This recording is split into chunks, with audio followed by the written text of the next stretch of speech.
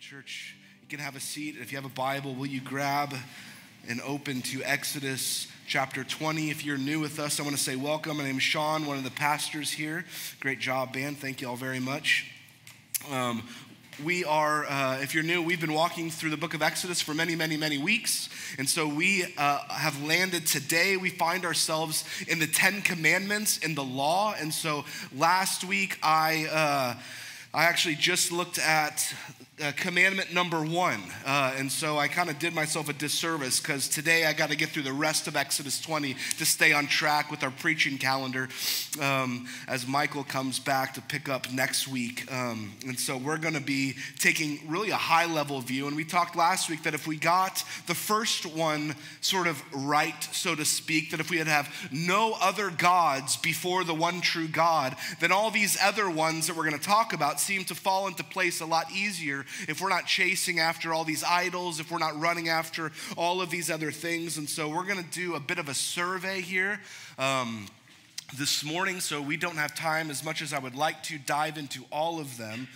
We're going to be looking at the rest of Exodus 20. I'm going to read the first 21 verses to sort of refresh us and to ground our hearts and minds on God's word this morning on the 10 Commandments. Exodus chapter 20, beginning in verse 1.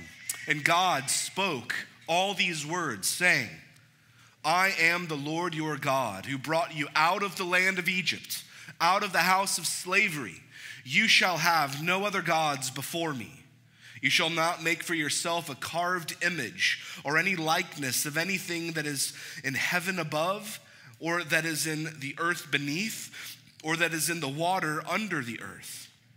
You shall not bow down to them or serve them, for I, the Lord, am your God, am a jealous God, visiting the iniquity of the fathers on the children to the third and fourth generation of those who hate me, but showing steadfast love to thousands of those who love me and keep my commandments. You shall not take the name of the Lord your God in vain, for the Lord will not hold him guiltless who takes his name in vain. Remember the Sabbath day to keep it holy. 6 days you shall labor, do all your work, but on the seventh day is a Sabbath to the Lord your God. On it you shall not do any work, you or your son or your daughter, or your male servant or female servant, or your livestock, or the sojourner who is within your gates. For 6 days the Lord made the heaven and the earth and the sea and all that is in them, and rested on the seventh day. Therefore the Lord blessed the Sabbath day and made it holy. Honor your father and mother, that your days may be long in the land that the Lord God is giving you. You shall not murder. You shall not commit adultery. You shall not steal. You shall not bear false witness against your neighbor. You shall not covet your neighbor's house. You shall not covet your neighbor's wife, or his male servant, or his female servant, or his ox, or his donkey, or anything that is your neighbor's. Now, when all the people saw the thunder and the flashes of lightning and the sound of the trumpet and the mountain smoking, the people were afraid and trembled. And they stood far off and said to Moses, You speak to us and we will listen, but do not let God speak to us, lest we die. And Moses said to the people, Do not fear, for God has come to test you, that the fear of him may be before you, that you may not sin. And the people stood far off, while Moses drew near to the thick darkness where God was. A quick note, this could be another sermon, but I was struck with that very last statement right there.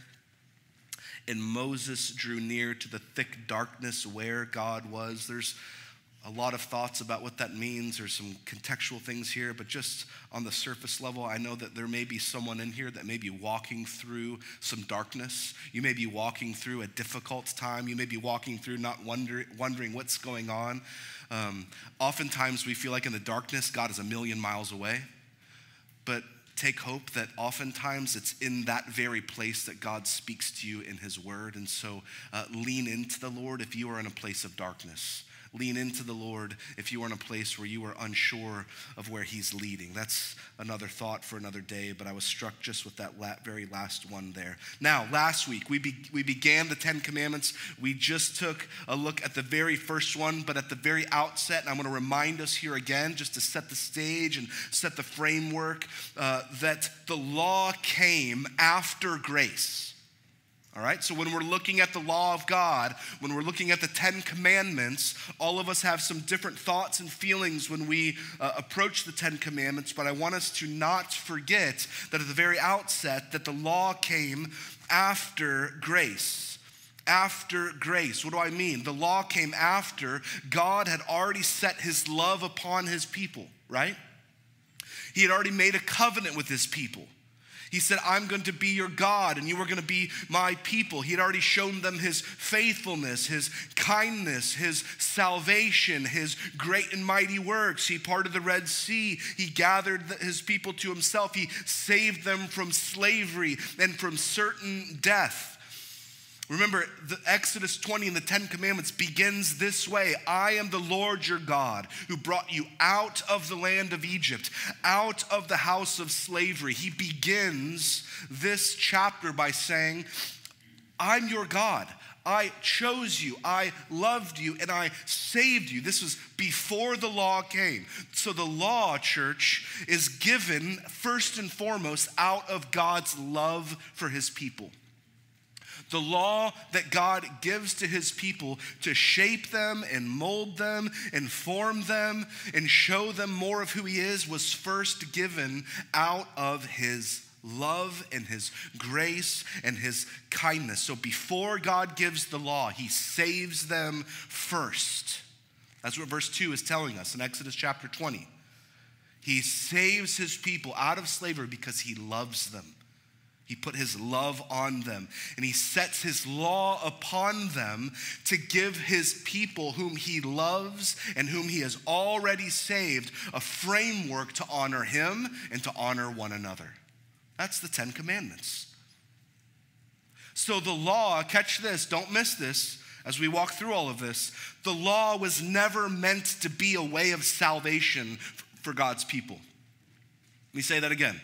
The law was never meant to be a way of salvation for God's people. Paul talks about this in Galatians 3:19. It should be on the screen. You don't have to turn there. I'm going to read it quickly. Why then the law? He's asking this question. He's going to answer his own question. Why the law then? A lot of us ask. Well, why give us all these 10 commandments? Why is it even there if he's already saved us? Why does he give us these rules? Why the law? He answers his own question. It was added because of transgressions, because of sin, until the offspring should come to whom the promise had been made, and it was put in place through the angels by an intermediary. What does that mean? It means that God's supreme purpose in dealing with you and I, in dealing with mankind, all the way back in Exodus chapter 20, and today with you and I, is to rid the world of sin through his Redeemer. That's what he just said in Galatians. God's purpose in Exodus 20 in giving the law is to rid the world of sin, and they were to be longing for the Redeemer to come. So what Paul says in Galatians is he ties a bow on it. And that's the story of all of Scripture. That's the story of our Bible. From Genesis 3:15, we have the promise of a Redeemer to come. The very beginning of our Bible, the very creation story tells us, Genesis 3:15, that there would be one that would come from the seed of the woman who would bruise the serpent's head. There was a Redeemer coming, and he would fulfill and accomplish what we could never do on our own. So that was the theme that the whole Bible in the beginning of the story was set out and set into motion. It was a story of redemption. It's the story of the promised seed to come. And the Bible and the story of creation, fall, redemption, and restoration is this story of this coming to pass, of this Redeemer that they were waiting on and that we now worship has come and will one day come again, and that we would receive him by faith, that did what we could not do. And God's purpose in dealing with men and women is, according to Galatians 3:19, and then going all the way back to Genesis chapter 3 and the promise of the Redeemer to come, is to rid the world of sin through this promised one to come. But here's the problem. We don't look for a Redeemer. God's people were not hoping for a Redeemer.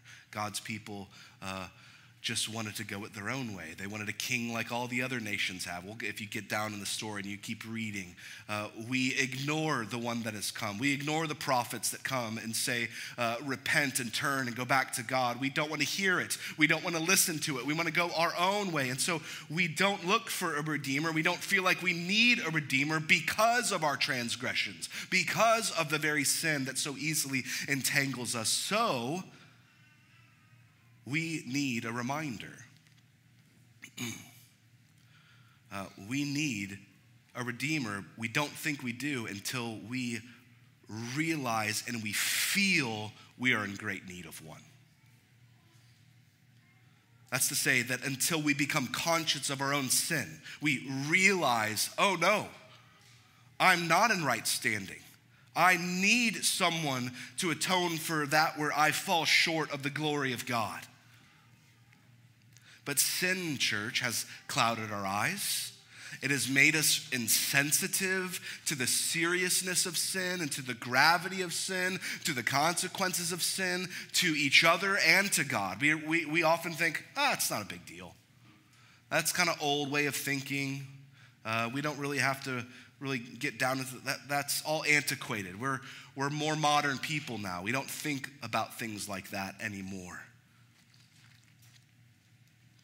But in God's design, he brings us something that reveals to us the very problem and reveals to us our very need of a Redeemer. Otherwise, we just won't look for him, and we don't look for him. To open our eyes, to reveal our hearts, to show what's really in our minds. And that's why God gave us the law. Romans 3.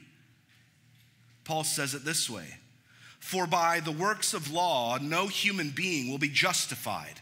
So Paul's answering the same question. So you working toward the law, no one's going to be saved. Justified means being made right with God. So if you obey all the law and you work toward obeying the law, you won't be justified in his sight.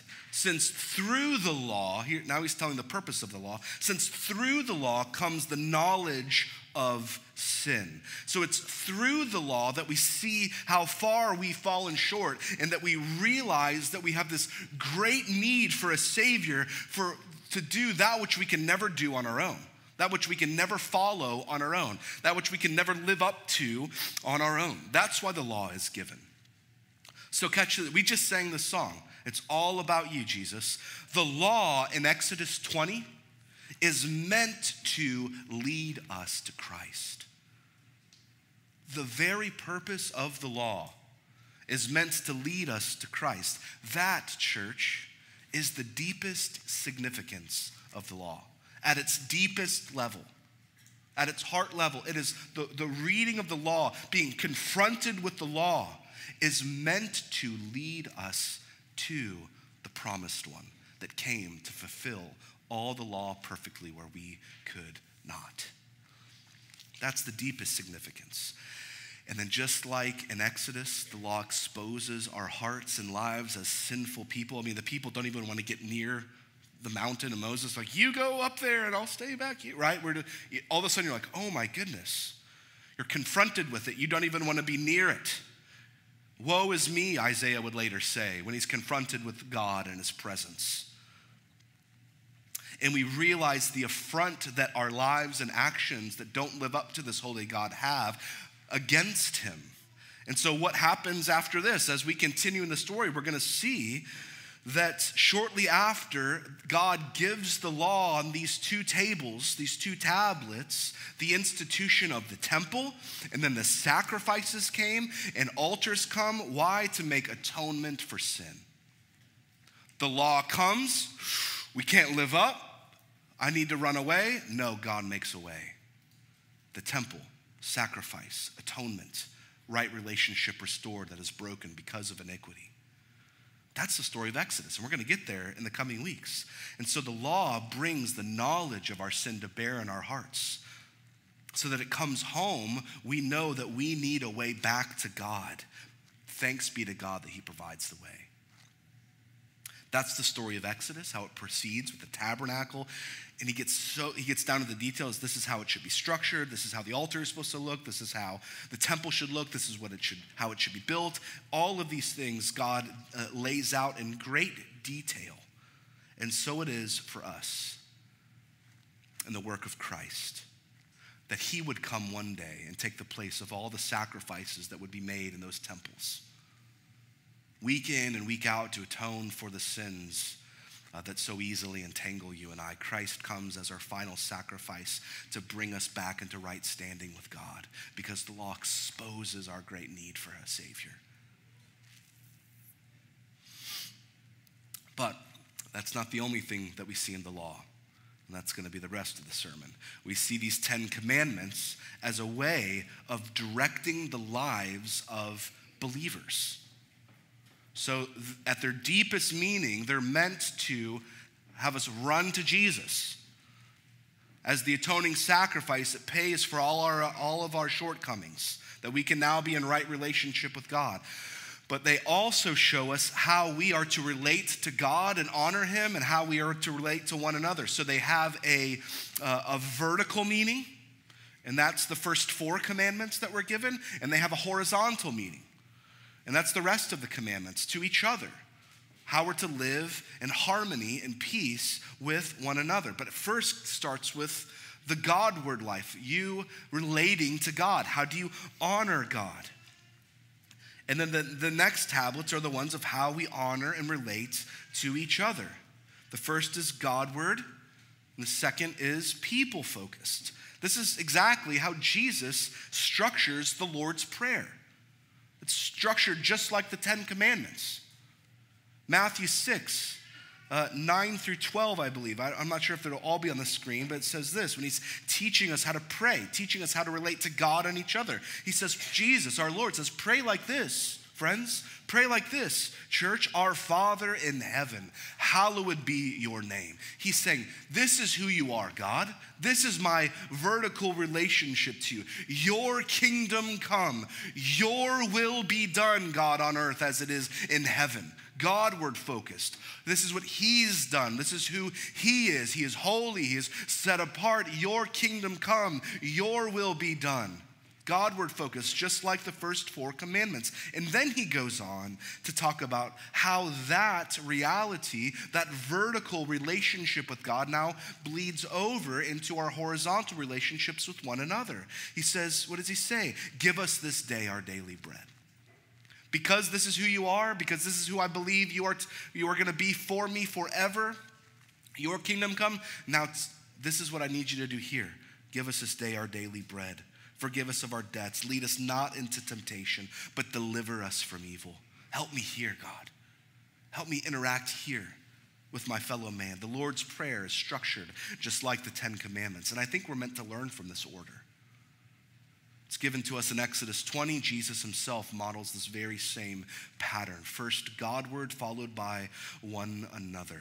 What do I mean? I think there's something here that's helpful, meaning that when you seek to honor God, when you seek to honor the name of the Lord and all that you do, when you seek to honor the Lord's day, when you seek to worship him above all other things that come barreling down into our lives, when you seek that first and foremost, a Godward-centered life. My life is going to be, have no other gods before you. I'm going to keep your day. I think the commandments that are then directed at one another become all that much more easier to live in, because we're already living a life that is Godward focused. And that life that is being fueled by God and his ways then spills out into our everyday realities. So, the first 4 commandments center us on a person rightly relating to God, and therefore we can then rightly relate to one another. All right, let's look at verse 4, as we already looked at the first commandment last week. If you missed it, you can listen to 35 minutes on the first commandment. And here we're going to have about the rest of our time on the rest of them. So remember, always though, through this, grace came first, then the law. The law doesn't save you. God gives you the law because he already has loved you and set his love upon you, all right? These are a response to our salvation. The law is a response to God's saving work in our life. Exodus 24:6. You shall not make for yourself a carved image or any likeness of anything that is in heaven above, or that is in the earth beneath, or that is in the water under the earth. You shall not bow down to them or serve them, for I am the Lord your God, am a jealous God, visiting the iniquity of the fathers and the children to the 3rd and 4th generation of those who hate me, but showing steadfast love to thousands of those who love and keep my commandments. Now, this commandment is clearly sort of in line with the first one. You shall have no other gods before me, right? He's further explaining the ramifications of this, or what this is to look like. And so here, what's forbidden in worship is the use in worship of anything under the sun, under the water, or on the earth that distracts from the fundamental reality that expresses the Lord's words in John 4:24. What do I mean? John 4:24 says, God is spirit, and those who worship him must worship in spirit and in truth. John's gospel is getting at this. So, what is the commandment saying? No representation of God is suitable for your worship, because a representation can only approximate all of who he really is. Can we make nice paintings that display and reflect the beauty of God? Yes. Should you bow down and worship them? No. He's saying nothing is like God. He is unique. He is spirit. He is spirit and truth. You shall not make for yourself anything that would distract from all of who he is. God alone is Lord. He alone is unique, and nothing made with human hands can represent him in our worship. People, this may sound like a no-brainer, but I hate to break it to us. We are so prone to worship things that are made by human hands. That's just in all of us. We may read these stories because we're going to read about God's people, and they're going to make golden images, and they're going to bow down and worship after all that God has done, and we're going to think, what foolishness. Do not think we are too far removed from doing these types of things. I mean, there's news stories that they seem crazy, but these are happening, where someone like bakes a loaf of bread and it's in the shape of Jesus' face or something, and like 1,000 people come and worship it. It's like on CNN. You're like, what? Like, this happens. Or there's like a water stain, but it's the shroud of Christ, and now it's in some random place, and they make a temple. We're longing and looking for something to give our worship to. And it feels even better if it kind of lines up and looks a little bit like we might think Jesus might look like, or something that may be good that we can bow down and worship to. This stuff happens. I mean, we could go, listen to last week. Our lives are full of little idols and little lords that we bow down to. We are not so far removed from this. Jesus tells us the way that we are to see God. And it's not through crafting some thing to give him likeness that we would set here to give our worship to, or finding some random thing that kind of looks like Jesus, and we're going to travel and go worship it. Jesus tells us in Matthew 5:8, blessed are the pure in heart, for they shall see God. That's how you see God.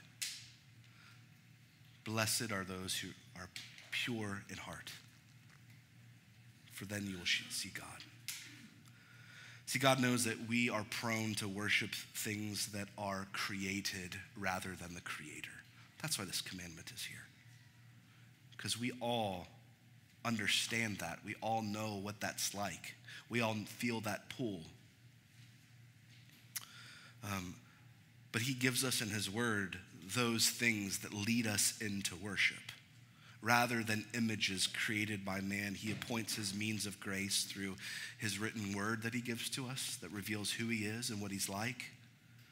The worship of him through song, through hymns and spiritual songs that we're told about in his word, through the sacraments, the Lord's Supper, and through the fellowship of believers. And then we read, For I am the Lord your God, am a jealous God, visiting the iniquity of the fathers on the children to the third and the fourth generation, but showing steadfast love to thousands of those who keep my commandments. I believe this is speaking about the connection that all of us have to each other. This is a hard one.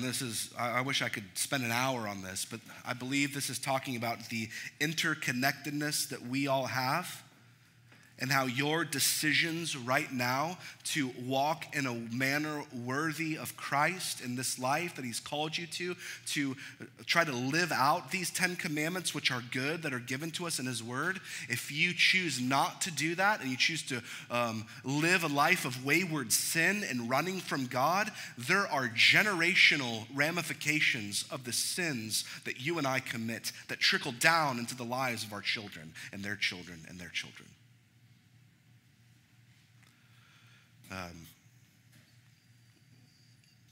That's sobering.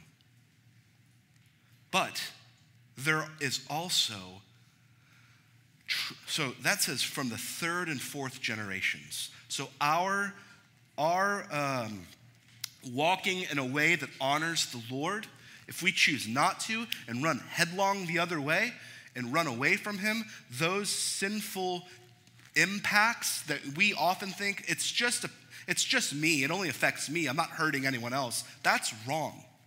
It hurts generations underneath you and has ramifications that we may not fully understand and realize to the third and fourth generation. But on the flip side, we see generational grace and the mercy of God for those that walk in accordance to the way that God has called us to, that love the Lord, that want to honor him and want to run headlong after him and want to train up our children in grace and love and mercy and show them the way and show them the Lord Jesus Christ. That doesn't just stop to the third and fourth generation. It says, but showing steadfast love to thousands of those who love me and keep my commandments. In other words, it just keeps going. So there's a whole sermon here. Parents of children, those who interact with children. Maybe you don't have children. We have like 150 of them back there that are learning the gospel and hearing the good news of Jesus. So as we interact with them, the way in which we follow the Lord and the way in which we pour into them or don't and run headlong the other way impacts the generations beneath us in profound ways, in ways that we do not realize unless confronted with the very word of God. Because we just think, it's just my life and it's about me. I'm not hurting anyone. Contrary to what the Bible just tells us. Parents, side note, soapbox, it is your job to disciple and love your kids in the love of Jesus. They are your first disciples. It is not the church's job to do all of this for you. We are a help. We are a community of believers meant to lock arms together so that you don't feel like you're doing it alone. But it's not an outsourcing technique for spirituality. That happens in the home. If you do not have a plan to raise up your children in the goodness and the grace of the gospel, talk to us. We want to help you in that. We want to help you in that. We have an hour a week. You get them all week, okay? Off the soapbox. Next commandment, verse 7. Isn't this great and happy? This is okay. Here we go. It gets better. You shall not take the name of the Lord your God in vain. I'm going to knock this thing over, Zach. I'm so sorry. I'm going to move it like that, so it keeps nailing me. It's a thorn in my side, literally. Okay. Pastor joke. Here we go.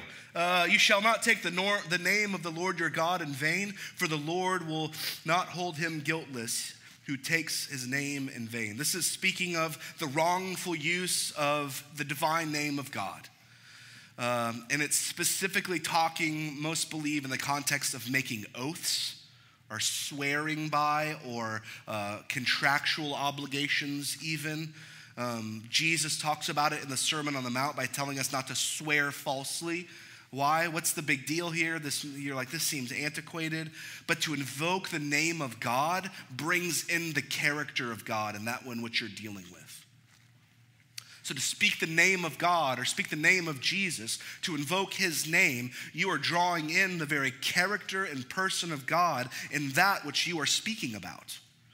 We all have a very casual way of communicating, even about the things of God. So I think this could, the Jesus is my homeboy or whatever it, there's all these things where we speak sort of cavalier and it's sort of funny or it's tongue in cheek.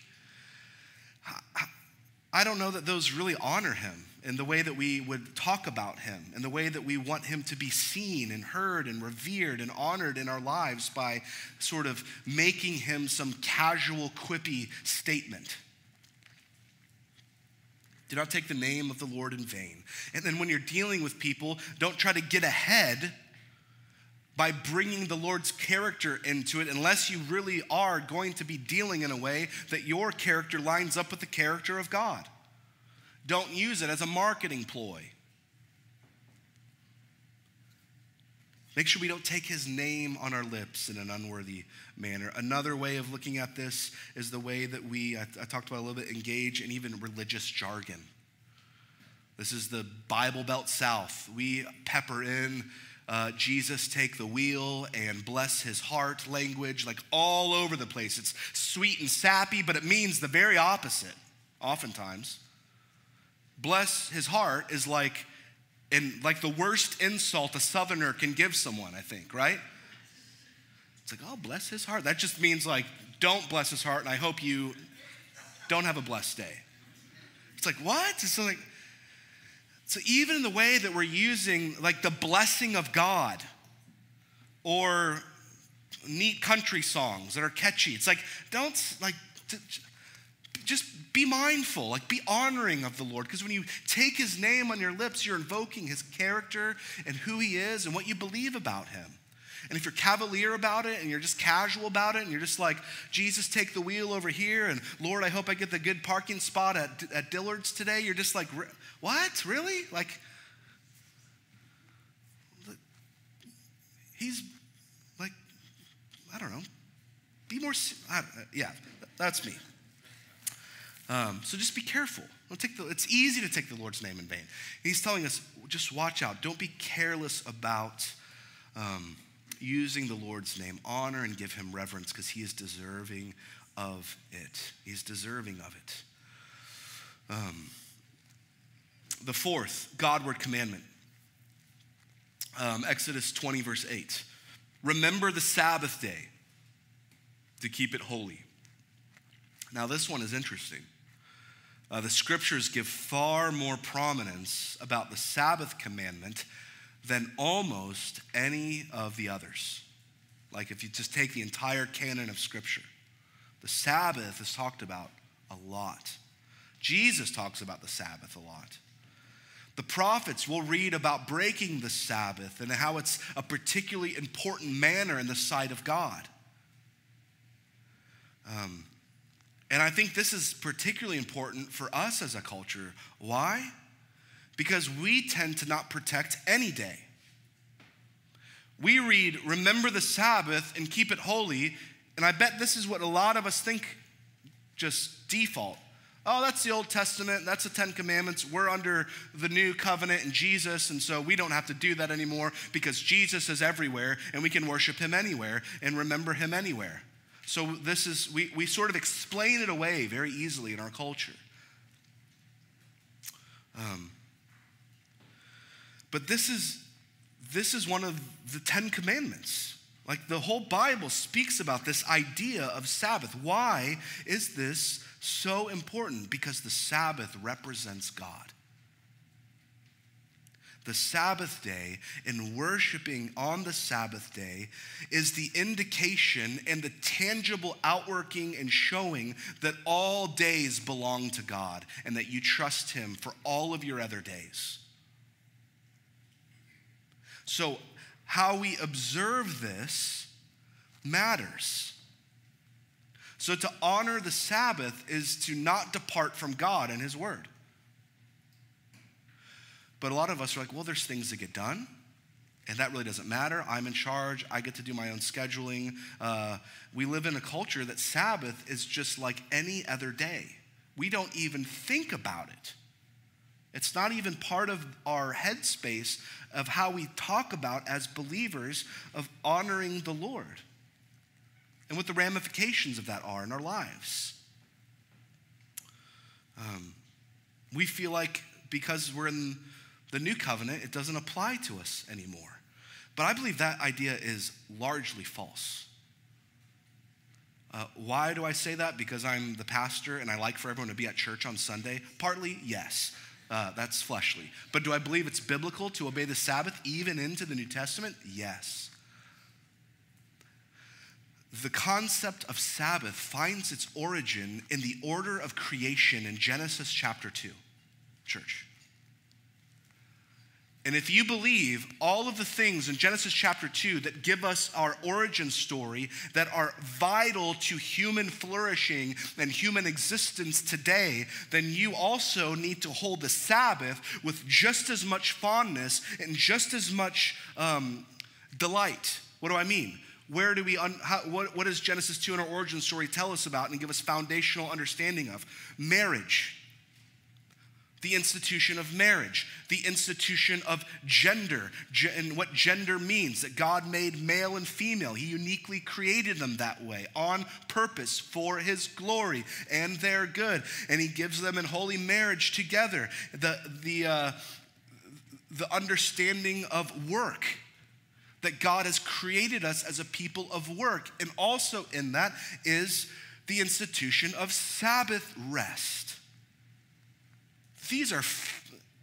Those are all lumped in these very foundational understandings of what it means to live and flourish as humanity.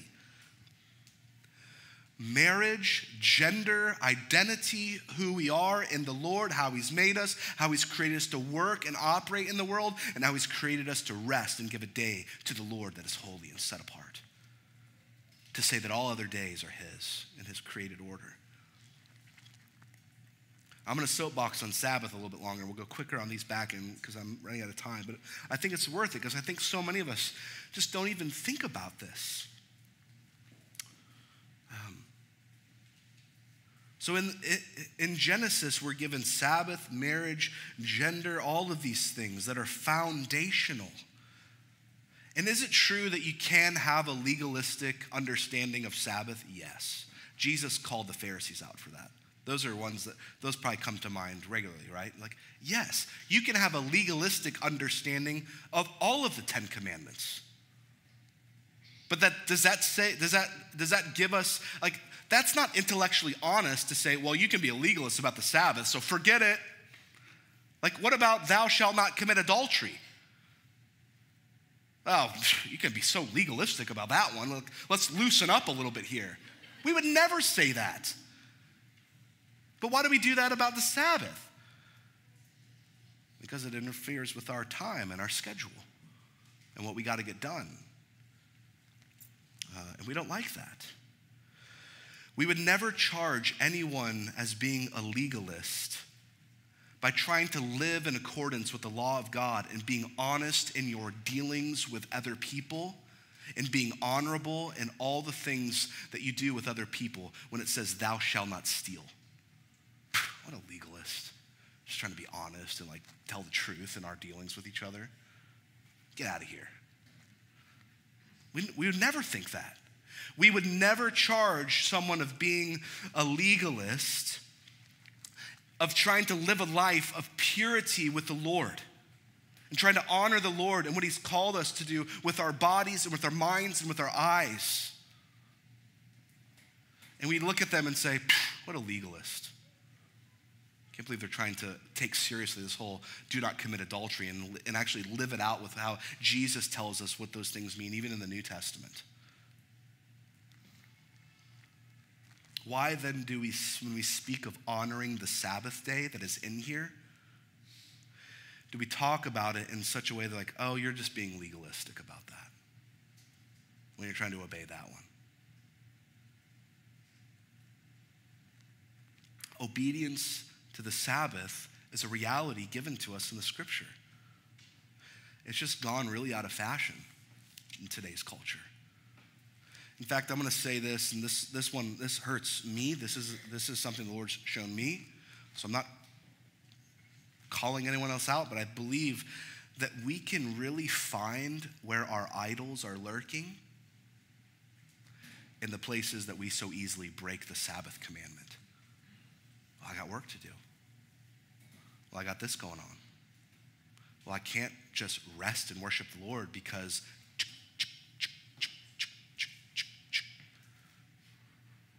what is that? And in those things and in those places, I think we find our idols lurking. And that is convicting.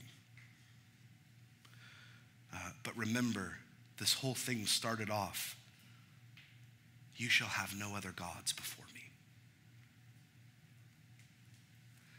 When we break the first commandment, it's very easy to dismiss all the other ones as legalistic, outdated, or that doesn't apply to me in the church age.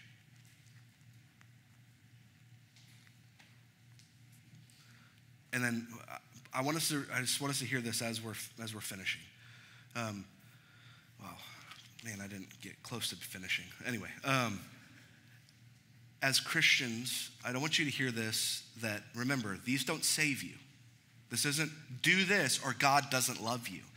I don't try to honor the Sabbath. I don't try to honor all these, thou shalt not murder, thou shalt not commit adultery, thou shalt not steal, thou shalt have no other gods before me. I don't try to keep those things just because the commandment says so.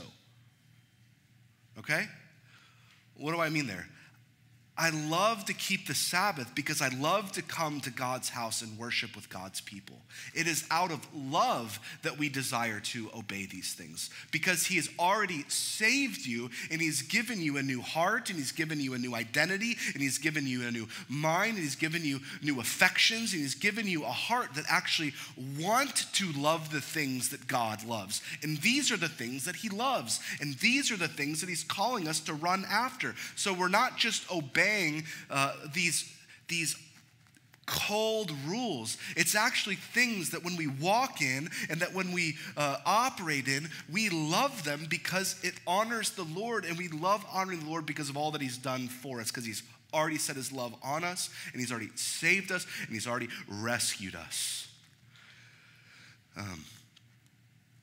Same for all of these commandments. I don't not steal and try to live an honest life because it says so in the 10 Commandments. I don't do those things because God has saved me, and now I do not want to deal with my fellow man in a way that would dishonor the Lord and dishonor them by stealing from them, by taking advantage of them, because God's given me a new heart.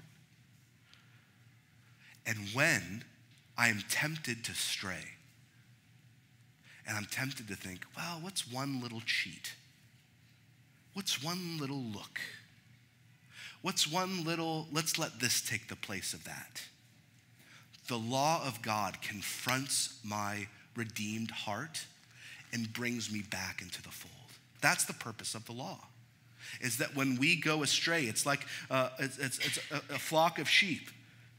The sheepdog is at the flank, and the sheepdog walks quietly behind, watching the sheep go as they're going down into the pasture where the shepherd is leading them. One of the sheep veer away, that sheepdog, bam, right there, brings him back into the fold to make sure he doesn't get off the path and he's not with those that he needs to be with on that narrow path. That's the purpose of the law. It's like the sheepdog. When we go off stray, boom, it confronts us. And those things we feel bubble up are the conviction of the Lord that we should get back on the path that the Lord has called us to. That's the function of the law. Last verses, Exodus 20, 22 through 26. And the Lord said to Moses, this is after the 10 Commandments, thus you shall say to the people of Israel, you have seen for yourselves that I have talked with you from heaven. You shall not make gods of silver to be with me, nor shall you make for yourself gods of gold. An altar of earth you shall make for me, and sacrifice on it your burnt offerings and your peace offerings, your sheep and your oxen. In every place where I cause my name to be remembered, I will come to you and bless you. And if you make me an altar of stone, you shall not be built out of hewn stones, for you shall wield your tool on it and profane it. And you shall not go up by the steps to my altar, that your nakedness be not exposed on it. A couple of ending points here. There's a lot happening there that we don't have time to unpack all of it, but this is so important. What happens immediately after the giving of the law? An altar is told to be made. Immediately after God gives his people the 10 Commandments, the law of God, he instructs them to create an altar. What goes on at an altar? Sacrifices to the Lord to atone for sin.